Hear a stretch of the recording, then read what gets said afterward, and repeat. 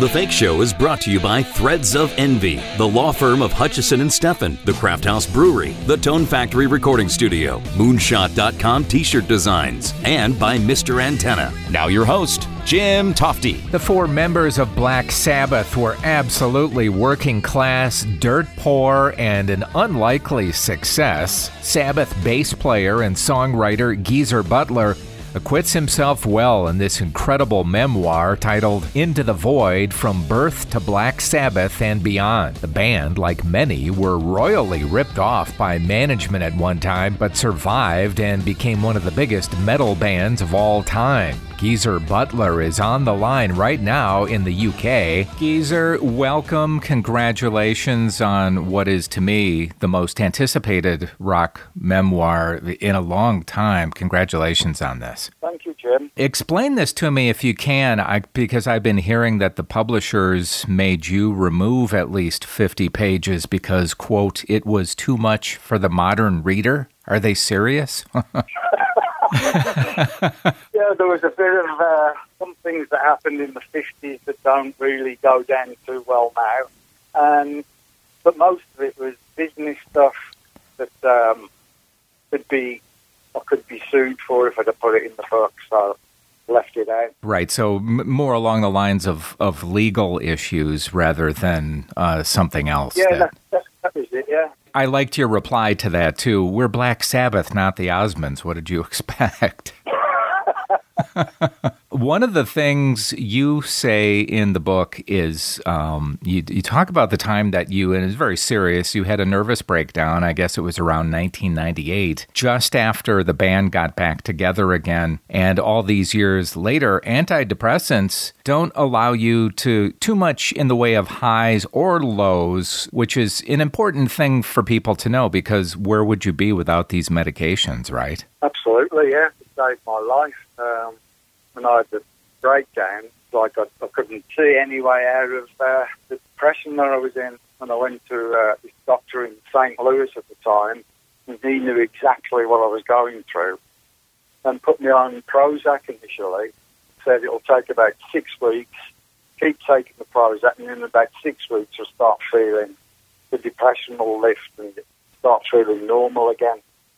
And it worked, and I've been on and off and everything. Yeah, and I guess you have to kind of consider yourself lucky, because so many people in your business who are on the road all the time, you find these Dr. Feelgood types who give you the stuff that is not very helpful. Yeah, I mean, when I first had the depression in England, I used to go to the doctor in England, and they'd say, oh, go down to the pub and have a couple of pints and feel better, or take the dog for a walk.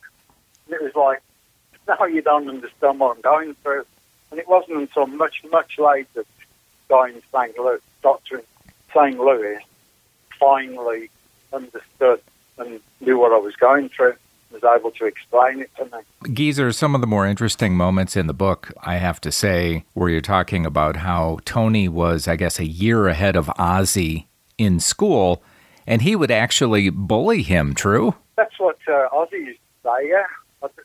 Tony used to say that he didn't bully him, but apparently that's what happened. So, I'd have to take Ozzy's word for it. True that Ian Anderson nearly hired away Tony to play in Jethro Tull? Because that would have changed the course of history, for sure. Oh, yeah, and it certainly changed Sabbath, because I went with Tony down to London to the rehearsals with Jethro Tull, and I seen the way that a major band has to work to be successful, because up until then we were just like turning up for any old time of the day, not really doing the same old songs and everything. And I went down with Tony to London when he was rehearsing with Jethro Tull, and Tony said, first of all, Tony didn't like being told what to play, so he didn't join Jethro Tull in the end, but he said, this is how we've got to work, be successful. Got to be exactly like them. Treat it like a 9-to-5 job. You get there at 9 in the morning, you rehearse and write all day long until you come out with some good songs. It was the only way to do it. Yeah. And you have to do it. You really have to be serious about your music. Instead of just treating it like any old thing, just turn up any time and play the same old stuff.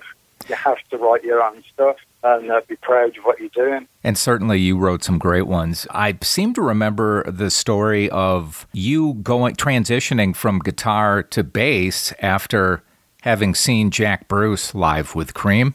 Yeah, I used to be a rhythm guitarist before that. Me and Ozzy were in a band called Rare Breed, and I was a rhythm guitarist in that. And my favourite band at the time was Cream.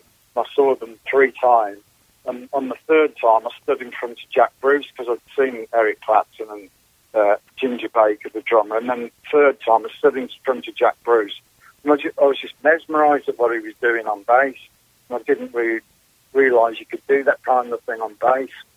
And that sort of inspired me to want to play bass. When Sabbath reunited, I guess it was over 10 years ago, it looked like drummer Bill Ward was on board, but then backed out. And I've read recent interviews where Bill said, I just don't have the chops to tour any longer. I could still record new music. Do you know anything differently than what I heard? We were doing we were all together writing stuff, and then I went away on holiday to Hawaii, and I came back.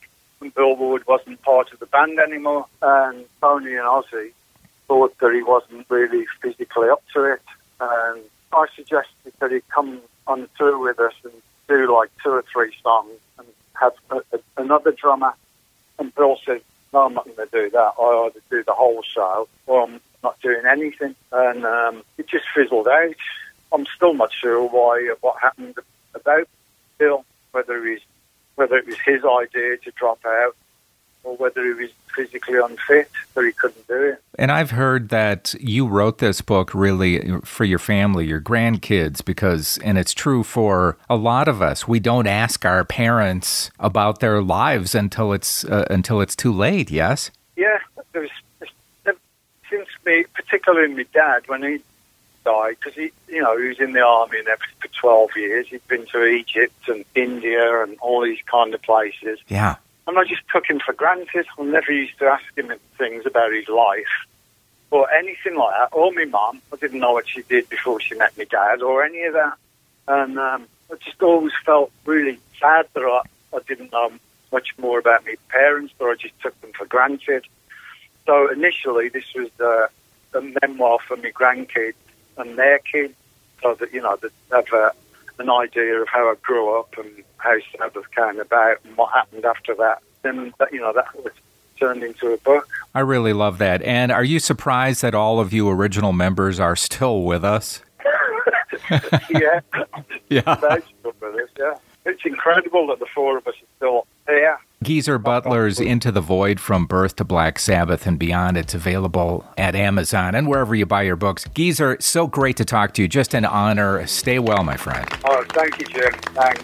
Sabbath won 3 Grammy Awards, sold over 70 million records, and they were once dubbed by Rolling Stone as the Beatles of heavy metal. Well, that finishes this episode of the Fake Show podcast. Thanks for stopping by. I'm Jim Tofte. I'll see you next time. Listen to The Fake Show anywhere on SoundCloud, Stitcher, iTunes, and thefakeshow.com.